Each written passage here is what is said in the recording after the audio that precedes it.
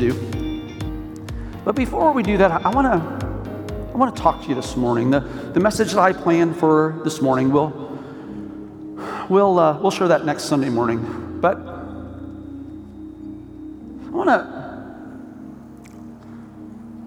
want to feel just a challenge from my heart. This morning, one of the staff guys asked me, he said, Pastor, what's your favorite soda? And I don't know what my favorite soda is. And I wasn't trying to be spiritual, but I just said, I don't know what my favorite soda is, but I can tell you what my favorite scripture is. It's my life verse. My life verse is found in Colossians chapter 3, and it says this: therefore, as God's chosen people, holy and dearly loved. For me, that's huge. I'm the 12th of 13 children. I'm number 7 of 8 who lived together at home at the same time. Can I tell you something? When you're number 7, here's what you know: you weren't planned, right? It just was biology, and I'm well aware of that. Then, when my father died, and my mom had a new guy come into the house, and just all of the radical dysfunction that brought, the negative words that were spoken over me in my formative years had huge impact. And in fact, there's still some ripple effect of that to this day, right? So, for example, I never eat before I speak because I get crazy nervous. People think, man, you must just be this great extrovert people person. No, y'all scare me to death. Just where you know that.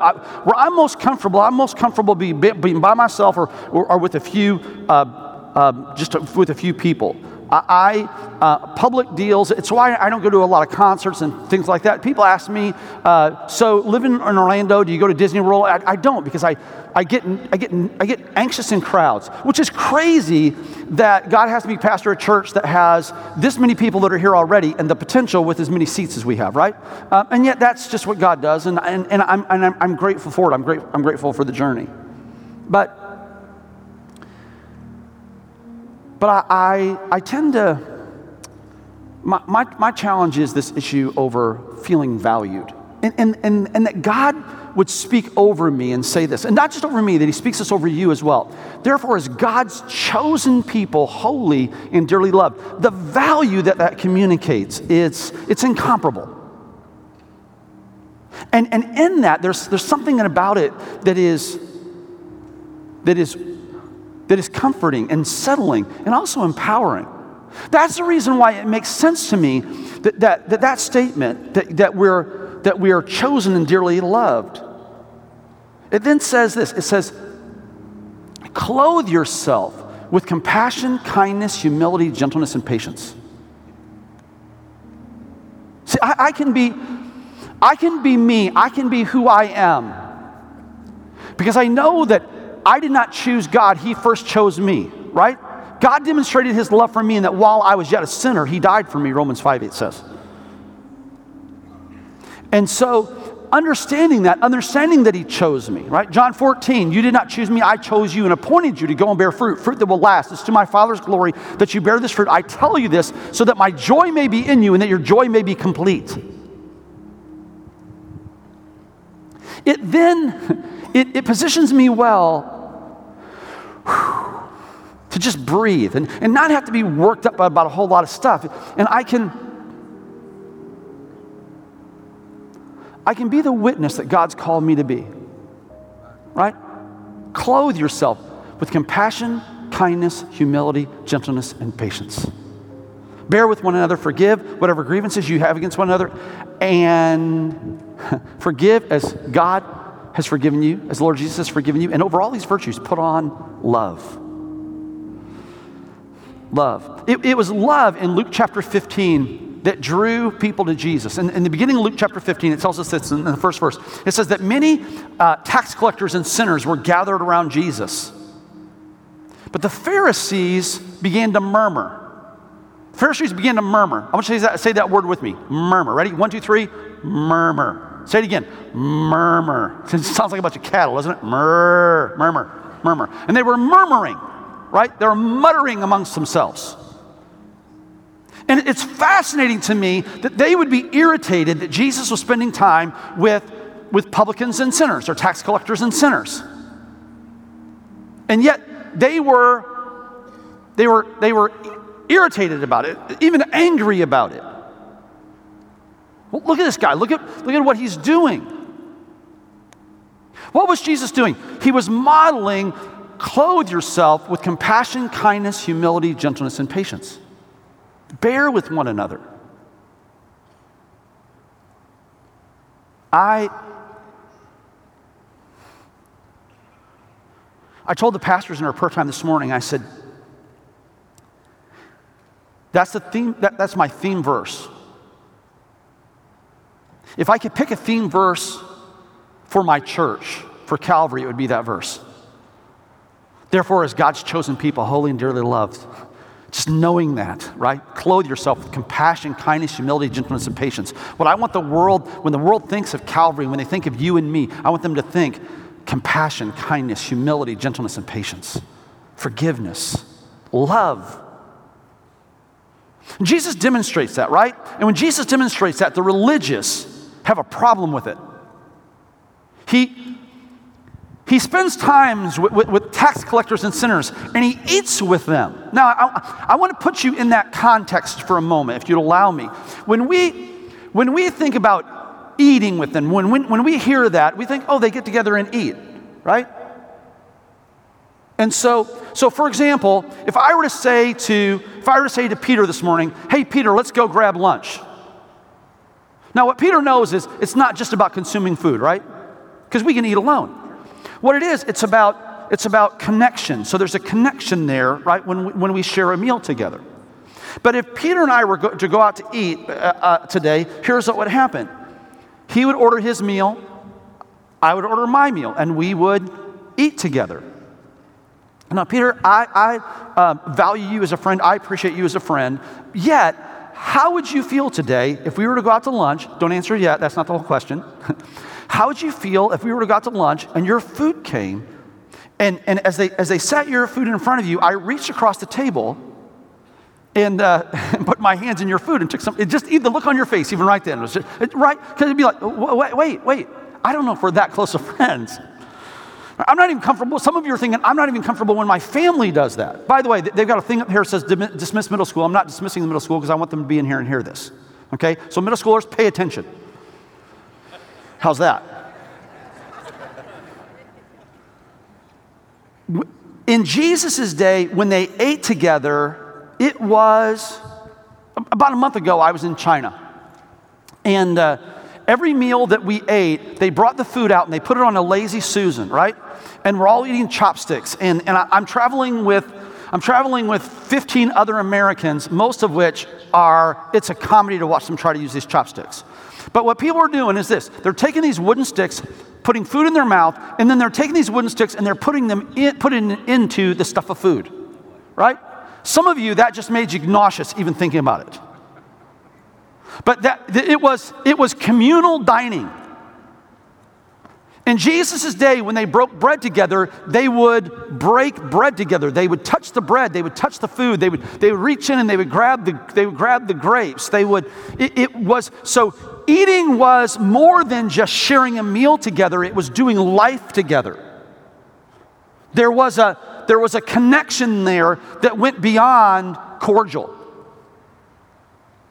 There was a closeness. When you shared a meal with somebody, there was a closeness. And Jesus was getting close to people who were unclean.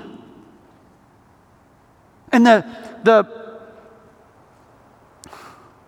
religious people of the day, they were uncomfortable with that.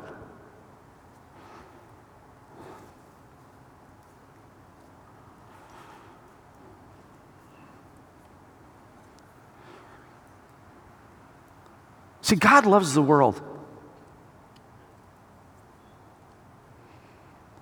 God loves my neighbors. God loves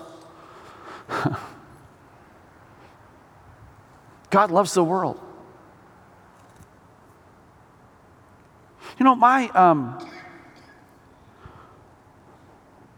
part of my mission field in Orlando, just kind of a place that I've stumbled on, is this place it's half restaurant, it's half dive bar. I don't sit at the bar, that's not my vibe. I go in and I order my food, and I realized the first time that I went there, I said, the food's not bad, but this is a great opportunity. It's a great place for me to connect with people who have yet to experience the love of God in a real way. Lost people. And I'm convinced of this. If I'm not engaged with lost people, that I'm not fulfilling the mission that God has for me, the mission that he has for the church. What Jesus models in Luke chapter 15, right? He's chosen, he's dearly loved, and what he does is he puts himself in a place clothed with compassion, kindness, humility, gentleness, and patience. And he operates in love. So the religious people of the day, they have a hard time with it. And Jesus tells 3 stories, 3 parables. And I'm convinced of this. I'm convinced that Luke 15, that it's a powerful statement that God makes for us to understand, number 1, his heart, and number 2, our mission.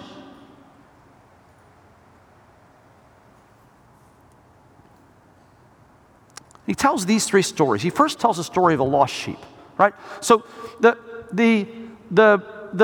Pharisees, the religious people, they're muttering, they're murmuring, and Jesus says, let me tell you a story. He said, who of you, if you had 100 sheep, and one of those sheep were to wander off, who of you would not leave the 99, go after the one? And when the one is found, you would put that sheep on your shoulders.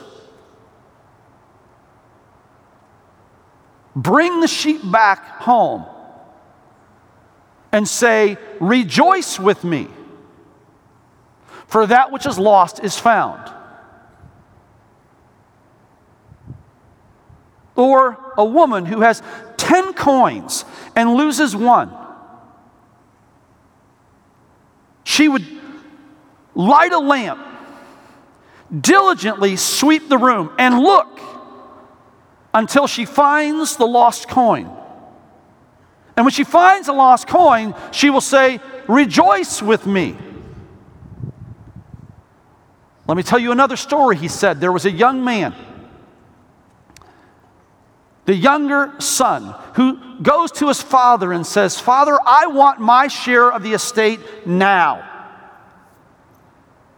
The father gives him what he asks, and shortly after the father gives him what he asks, the son leaves the father, travels to a distant country, and he spends all that he has received, wastes all that he has received on lavish living. And just as he runs out of the resource the father has given him, a famine comes across the land. It becomes so severe, and the younger son is in such difficulty that he hires himself out to a landowner of that country to feed his pigs, his unclean animals.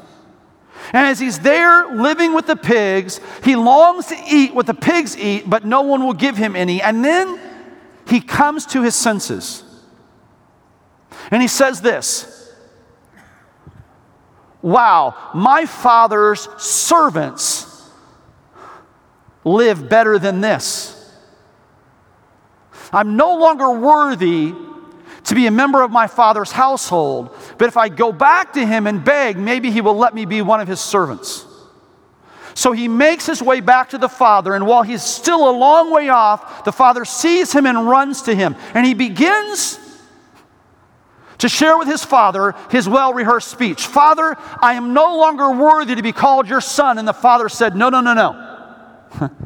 Bring the best robe, put it on my son. A ring for his finger. sandals for his feet. Kill the fatted calf, because it is time to rejoice, because that which is lost is found. And in those three stories, here's what we see. We see that which is lost, but doesn't know that it's lost, and doesn't know the way to be found. We see that which is lost, knows that it's lost, but doesn't know the way to be found, and that which is lost and knows the way back, but it takes him a while to figure out that that's what he should do. And those three stories are the stories of some of you, your wayward children. Some of you, your coworkers, your classmates, your friends, your neighbors, your former friends.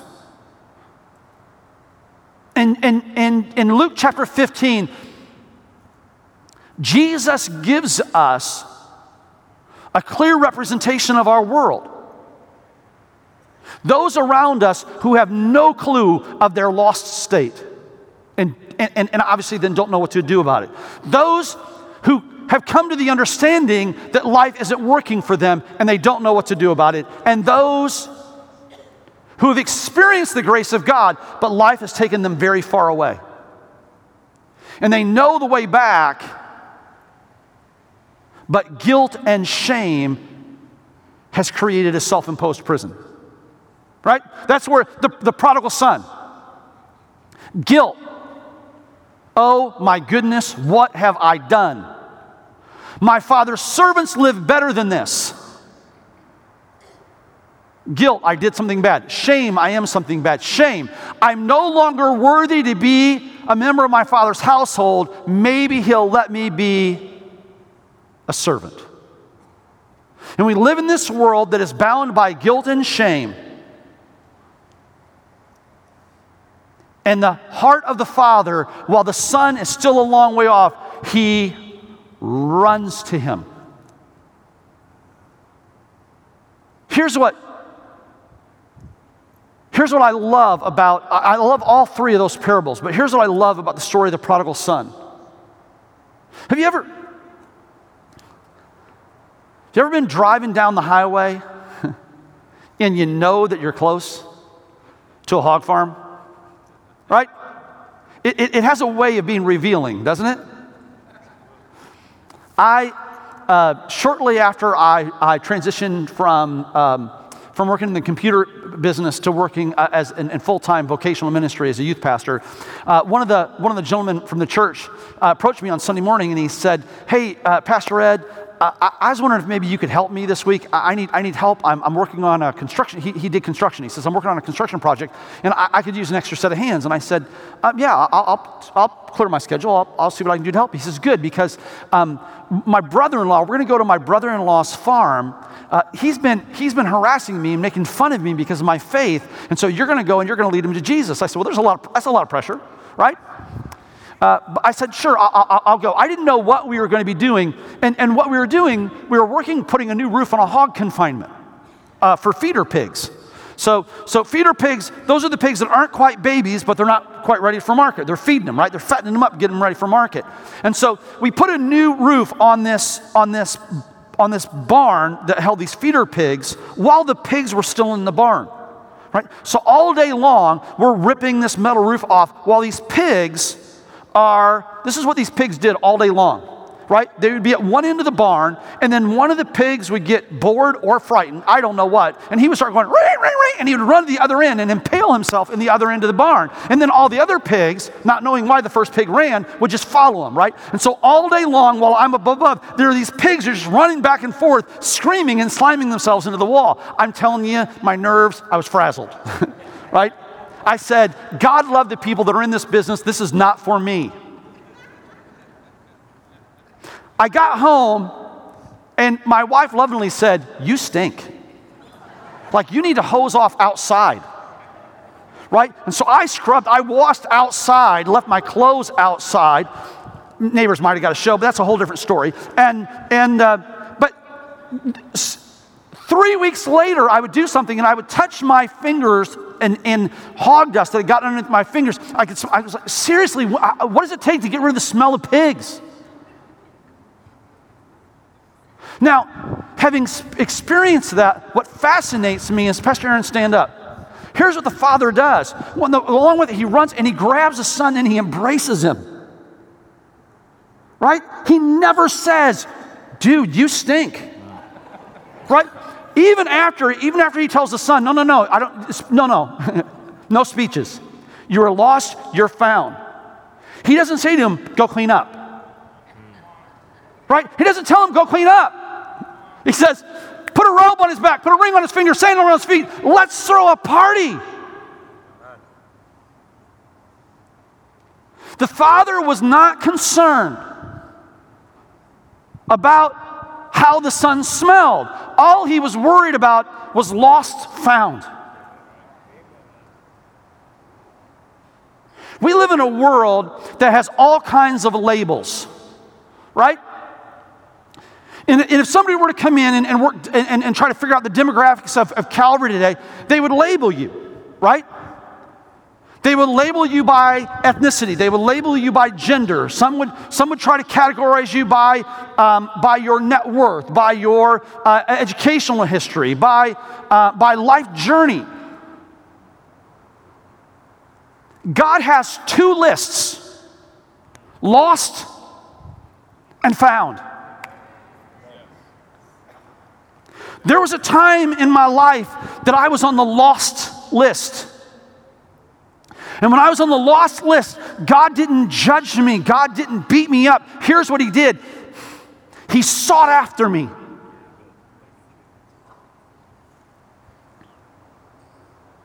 And then there was a time in my life that I was on the found list, and God rejoiced over me. And then into my junior high school years, and even in the beginning of my high school years, I was that child that wandered. Drunk more than I was sober, getting into trouble.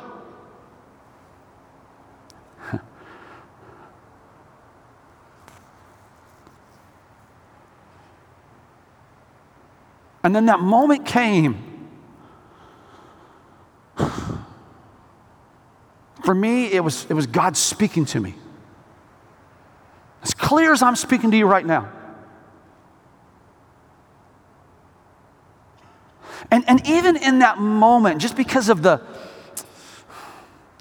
pain that was self-imposed and the pain that was a result of just the world that I lived in, even in that moment, in my wake-up call, I was like, okay, God, I'll try this. But if it doesn't work, I'm jetting.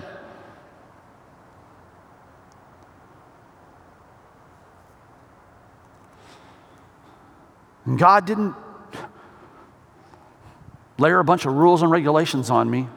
Here's what he did. He put a robe on my back. He put a ring on my finger. He put sandals on my feet. Can I tell you something?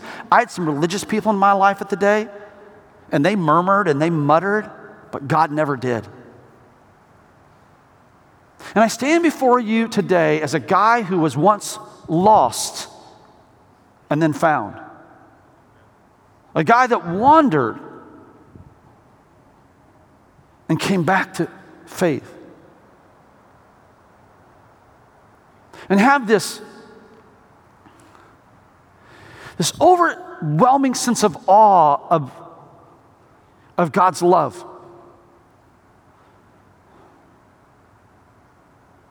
And when I step out of these doors and I step into the city that I live and the city that I've come to love,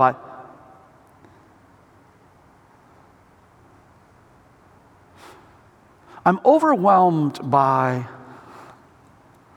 those who don't realize that they're lost and don't know what to do about it.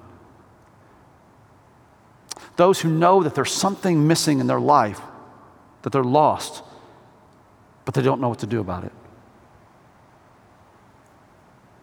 And the thousands in our city who have wandered, and they know that they've wandered, but guilt and shame keep them from the relationship with the Father, that the Father stands with arms open wide. In Luke chapter 15, Jesus' explanation, and then his repeated declarations over us. The Great Commission that we're supposed to go and make disciples.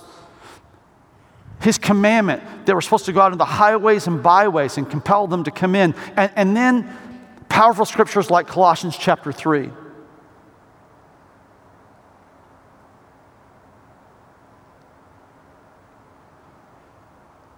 I want you to know this morning that you are chosen and dearly loved.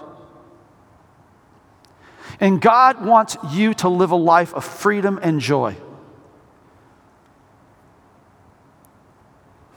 And He wants to work through you.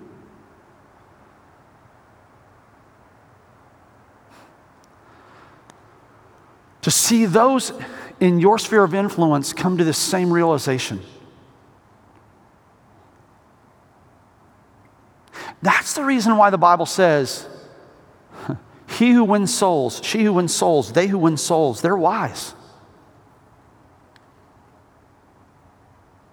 So I want to ask you a question, not in judgment, but in encouragement. Who are the people that are outside of a relationship with Jesus that you are actively engaging with to help them? Because here's what the woman did that lost the coin. You know what she did? She lit a lamp. She brought light to a dark place. You know what she did? She swept the floor and she diligently searched.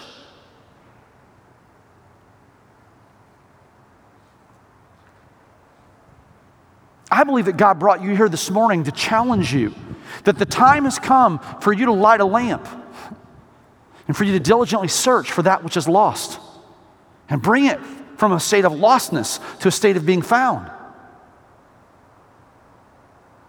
I believe that God brought you here this morning because He wants you to re-engage with that prodigal. Because God loves people more than anything. Last Sunday I had the opportunity to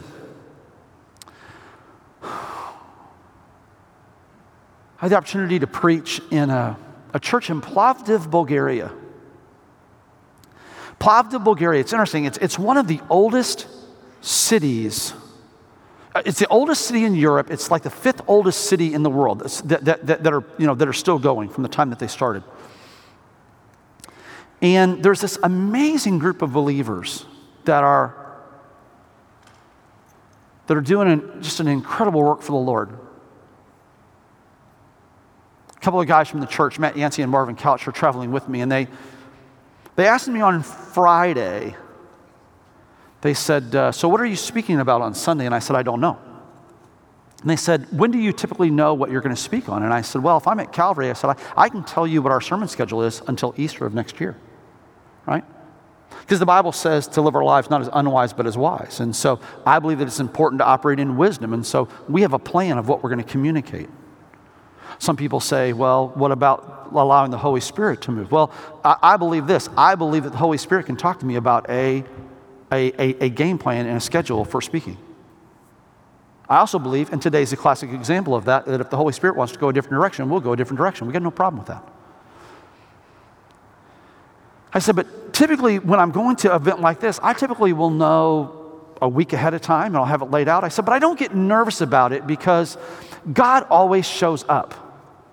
And I said, I don't know what God is going to have me speak on, but I'm confident that He has a word for the Plovdiv church.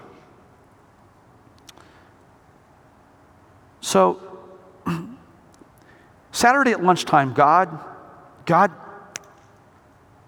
just really powerfully hit me with what I was supposed to speak. And not only did he hit me with that, he challenged me that I needed to share this with Calvary. And it's a story, and it's a story that I shared here a couple years ago. And it's a story of a young man, and I'm gonna bring this time of our service to a close, and then we'll pray and we'll do a baby dedication and worship the Lord through giving. But it's a story of a man he was living in Massachusetts, and there was the California gold rush and then the Colorado gold rush, right? And in the midst of the Colorado gold rush, this gentleman from Massachusetts got gold fever, and so he went out to Colorado and he found gold, and actually found a decent amount of gold. Got pretty excited about it, secured a large claim, and then went back to Massachusetts, showed the gold to his family, and said, "Look, we are all going to get rich, but here's what I need. I need to buy equipment to where instead of me digging with a shovel, I've got big equipment to where I can mine all of this gold I have found." So he convinced his family, and his family invested. He also convinced his nephew to go out with him. His nephew was a young man by the name of R.U. Darby. And so the uncle, which we don't know the uncle's name, the uncle and R.U. Darby, they go back out to Colorado. They buy some pretty sizable equipment for that time period in history, and they begin to dig. And they dig. And they dig, and they dig. And the initial gold that he found, they're not finding any more gold. And they continue to dig and dig and dig. Hundreds of feet, they dig. In the midst of this, the uncle dies. R.U. Darby takes over operations and continues to dig and dig and dig. And he's chewing through earth, and he's chewing through his family's investment. And he reaches the point, he reaches the conclusion, he says, "You know what? Before I burn through all of my family's money, I need to recognize that this is a failed business. I need to cut my losses and get out while I still have something even with which to buy food." So he goes to a scrap metal guy, convinces a scrap metal guy to buy his equipment at scrap prices. He takes a little bit of money that he has left, and he goes back to Massachusetts. The scrap dealer has this equipment, has the claim, and says, "I've got nothing to lose." And he digs 4 more feet. And he lands on the biggest reservoir of gold in Colorado gold rush history. R.U. Darby gave all that effort, and he stopped. Actually, I said 4, it wasn't 4, it was 3. He stopped 3 feet short. All of my life, I've been around people who are living their life 3 feet short. All across America, there are churches that are living 3 feet short. And here's what I'm convinced. I'm convinced of this. I'm convinced with everything that I know, with everything that I am, I'm convinced that we as a church, that we're just 3 feet short.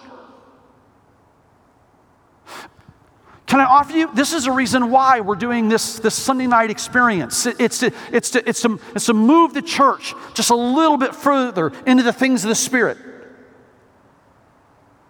It's why we've done things, quite honestly, it's why we've done things like to bring Pastor Aaron on staff and have him champion small groups and connections. Because we recognize that we're 3 feet short. And we're not just as a body, it's just not as a body we're 3 feet short. So many of us individually, our life, we're we're 3 feet short. God, I've surrendered this part, and this part of my life to you.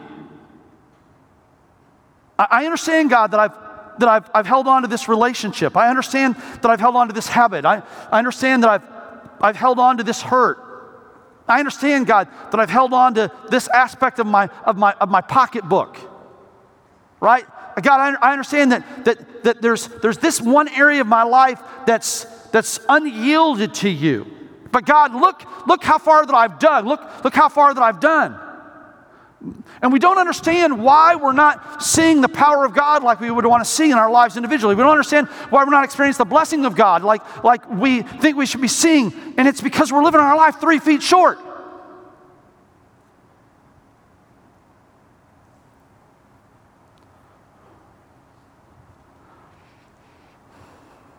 And God brought you here this morning to say to you that you are chosen, you're holy, and you're dearly loved. Don't let the enemy convince you that you are incapable of pushing through just 3 more feet. That's it, church. That's it.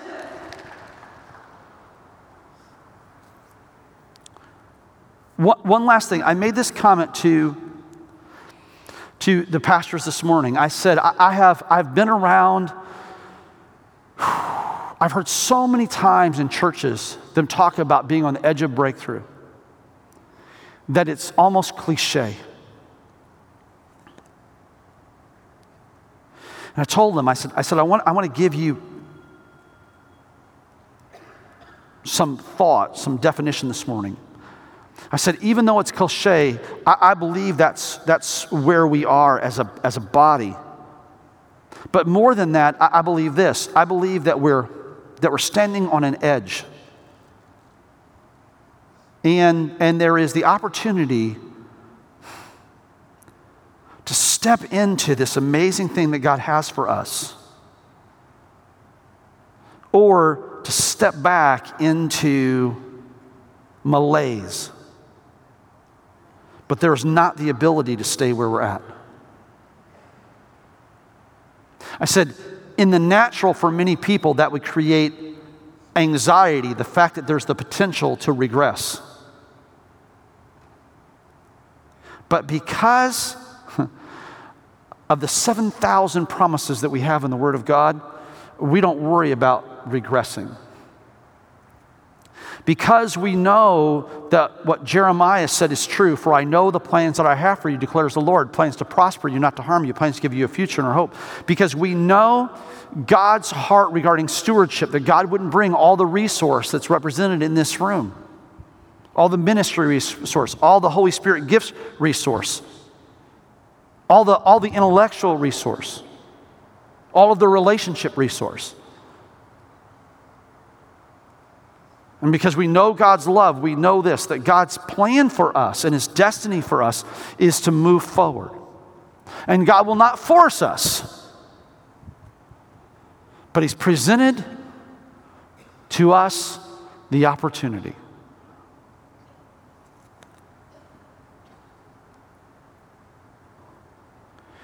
We have to push forward those last 3 feet. You know, my experience has been this. I've had the opportunity in my life to be a part of several really massive God moments. I was on staff in a church where we saw, in about a 6-week period of time, we saw 1,400 first-time decisions for Christ. It was crazy. The spiritual warfare that we dealt with just prior to that breakthrough was intense. I was youth pastor of a youth ministry that went from 30 students to over 300 students in about a 9-month period of time. And just before we saw this just massive breakthrough, we faced spiritual warfare like I didn't even realize was possible.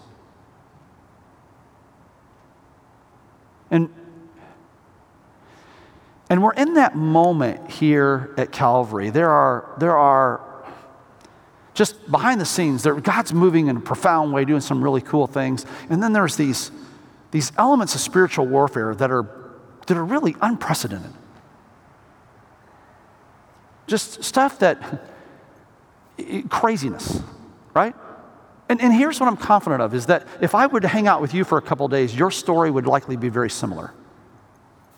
And here's the reason why, because you're 3 feet short, right? It's always the toughest dig. That last 3 feet is always the toughest dig.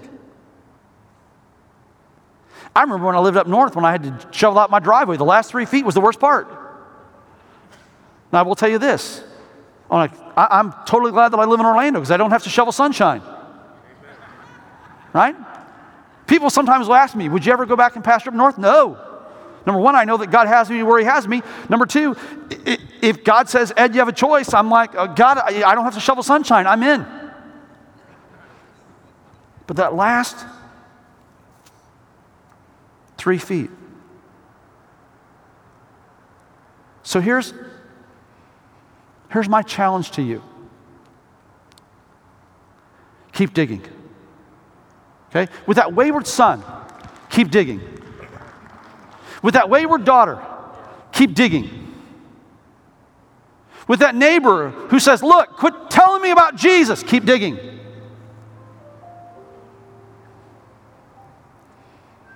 With the coworkers that make fun of you because of your faith, keep digging.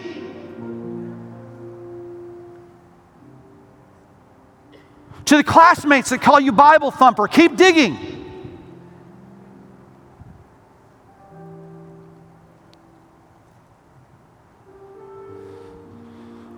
To the spouse who tells you you're unworthy, keep digging.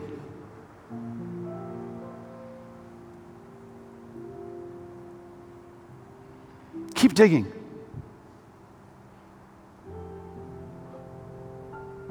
Don't stop. 3 feet short, because the shepherd looks for the sheep until he finds it. The woman lights a lamp, sweeps the floor, and diligently searches until she finds it.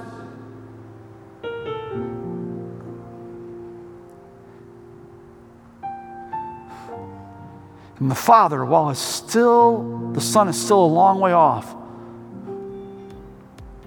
runs to him. Thank you for listening. We hope you've been blessed by the ministry of Calvary Orlando. We invite you to join us in person at Calvary Orlando for one of our Sunday morning worship experiences each Sunday at 10:30 a.m. To find out more about Calvary, please visit our website at calvaryorlando.org. Here you can find our latest events and ministry opportunities. Thanks for listening, and God bless.